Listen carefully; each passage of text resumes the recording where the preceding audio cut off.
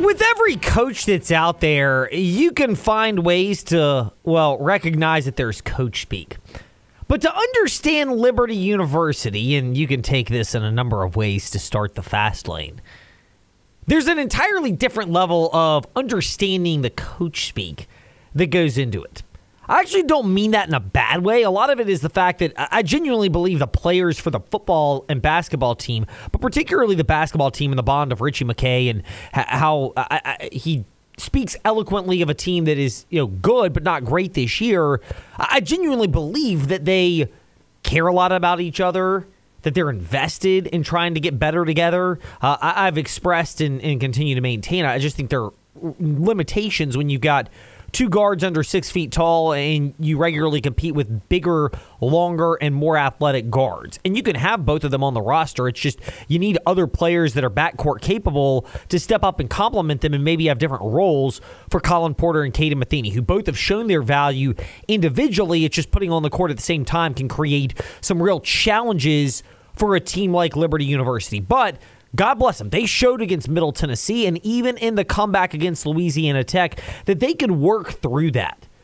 And it speaks to a bigger point, and that is that with this team, but in life in general and in sports in general, oftentimes to obtain that progress, it's much more of a zigzag theory. And I'm not talking about the kind in sports betting where you use this in the NBA and NHL playoffs in particular, which is the team that loses the first game is going to bounce back and win the second game. The zigzag theory. You zig from one winner to the next on your way through. And it doesn't always hold true, but when it comes to basketball, it's a little bit different, or just personal growth.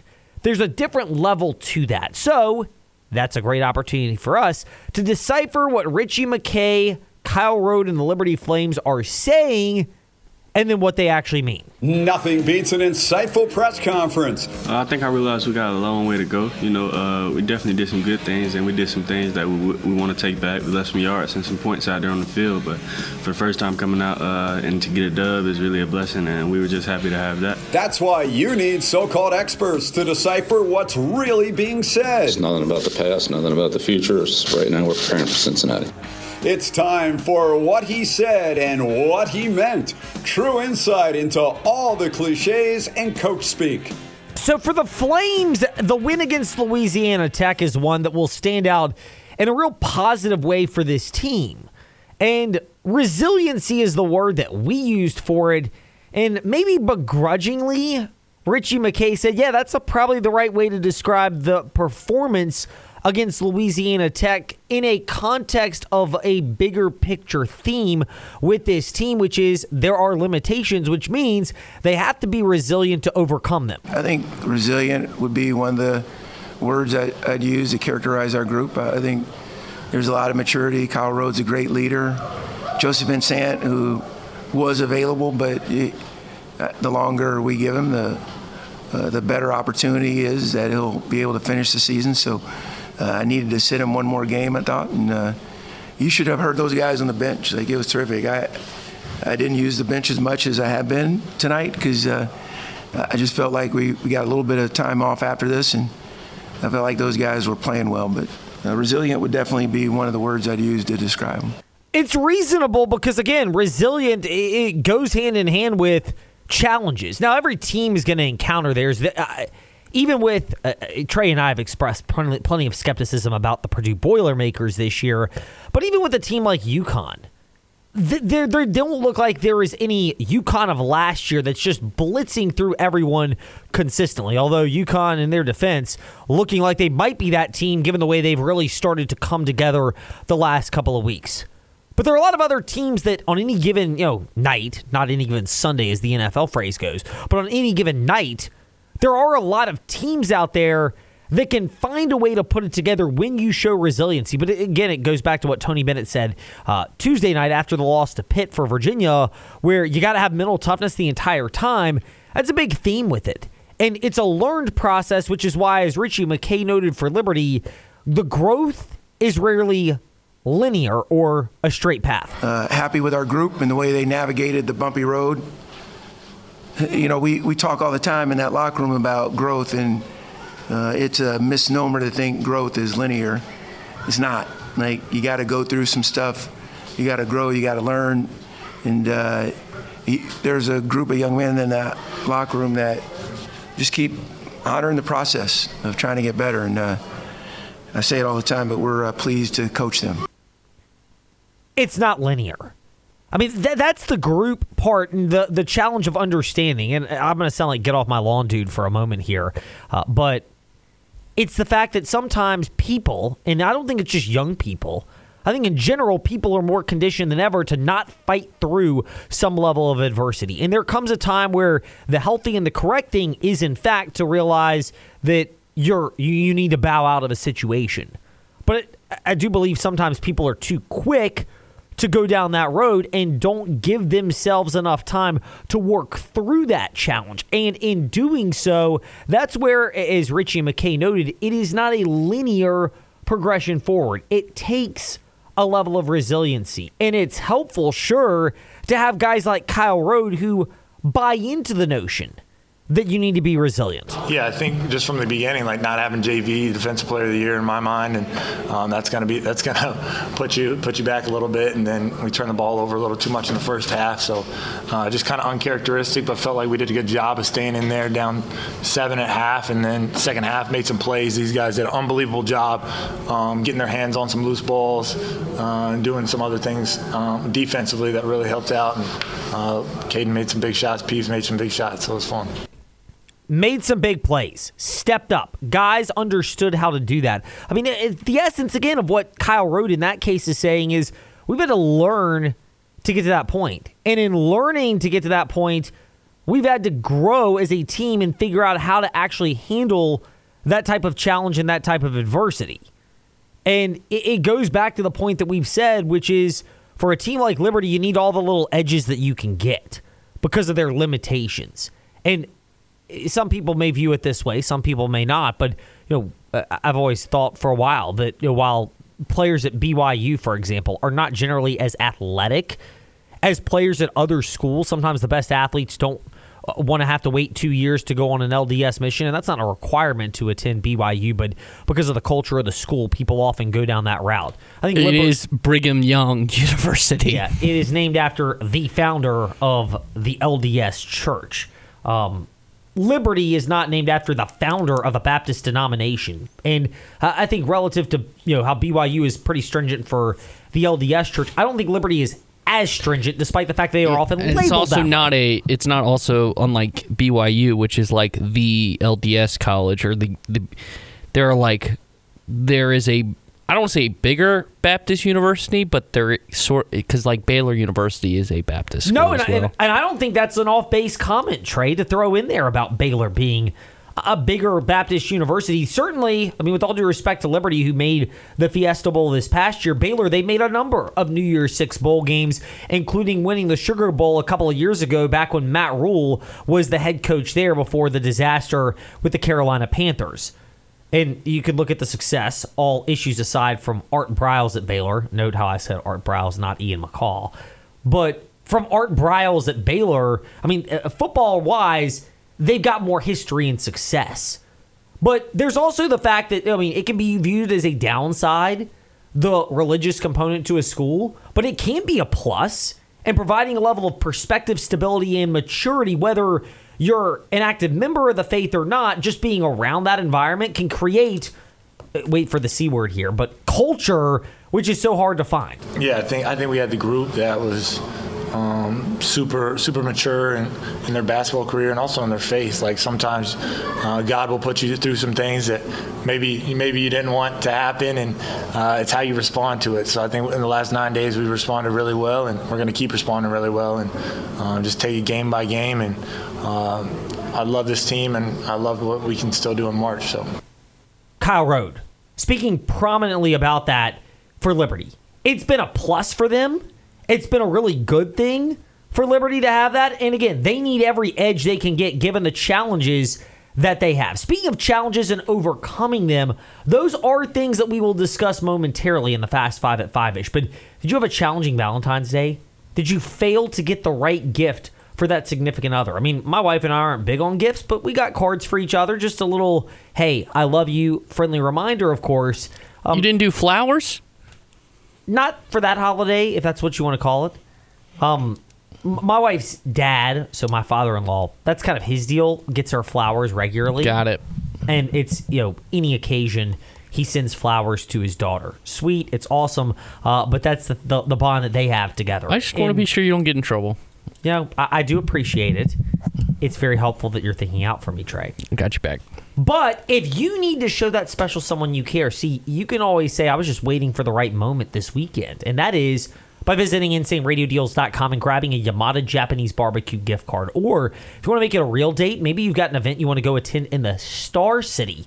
The Wasena City Tap Room is a great experience over there. 31 different craft beverages. You can get the drift of what that means. Of course, we encourage you to celebrate responsibly if that's the route you end up going. But so many cool items to shop 24/7 at InsaneRadioDeals.com. More Hoops Talk 525-ish today in the Fast Lane with Hall of Famer David Teal of Richmond.com. But before we chat it up with him, NASCAR topics galore in the Fast 5 at 5-ish. It's time for the Fast 5 at 5-ish. 5 fast-paced, quick-witted things you need to know right now. Number 5. There are a number of NASCAR stories that might have slipped through the cracks, and understandably so, as the NFL playoff push and college basketball season intensified. So that's where we come in. Trey, you might have discussed this already in the Front Stretch Happy Hour podcast, or, although I didn't hear this one, or Bringing the Heat with Brian Nolan, which just dropped earlier today, I believe. But Raja Caruth named the driver of the Spire Motorsports 71 Chevy Silverado truck. So obviously it's a Truck Series drive. It's noteworthy because he's another Drive for Diversity driver. We've mentioned how that's a good initiative for NASCAR, but he's actually a guy who ran, qualified, and practiced very well last year, just didn't put it all together. But the fact that one of his sponsors is, how shall we say this without getting too specific here, tied into Hendrick Motorsports. Is Rick Hendrick. Just better way to put it. That's a good way to describe it.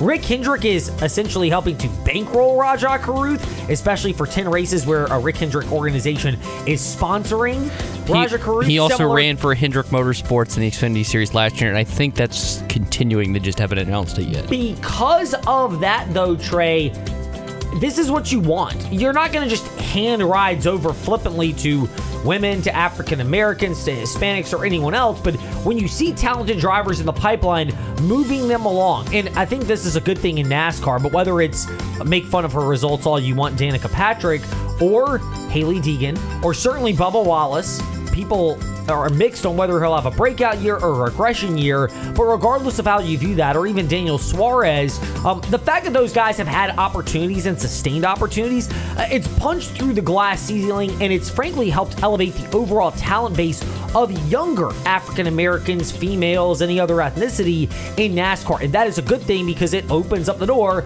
to a wider audience, and yes, therefore more dollar bills, y'all. Number 4. Sports Business Journal reporting that NASCAR will host a number of officials in Daytona, and already are doing so, from different countries this week. Part of the value for that is the concept of different countries who are interested in hosting a race.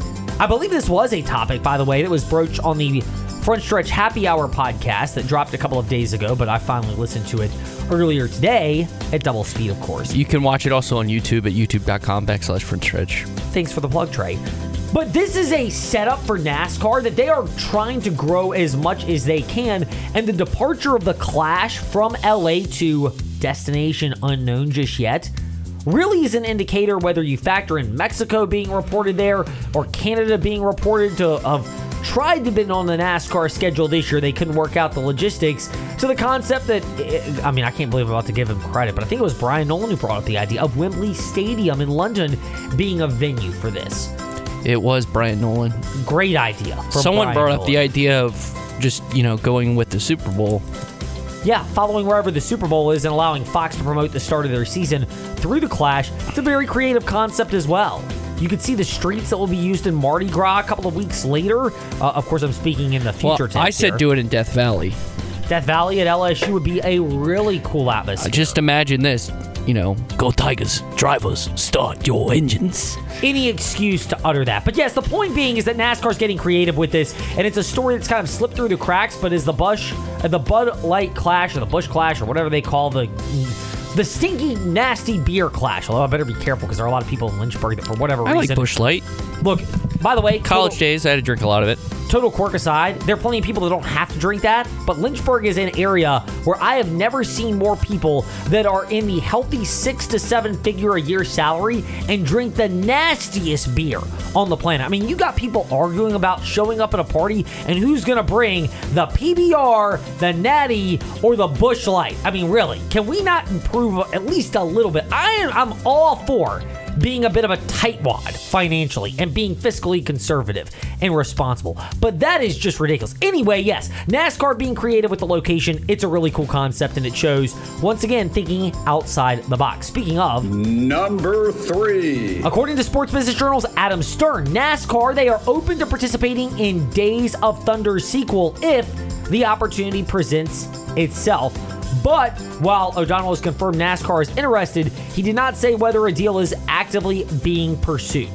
Look, to NASCAR's credit, they've done this more on another initiative in number 1 or number 2, but they've done these type of things where they're thinking outside the box of different ways to connect with people. If you have never seen Days of Thunder, and it's one of the 10 movies that I've ever seen, it is a really compelling and interesting event. Of course, they did Cars, which is designed more for, kids my young kids' age, since I have 2 5-year-old boys, but it's designed for people of that ilk.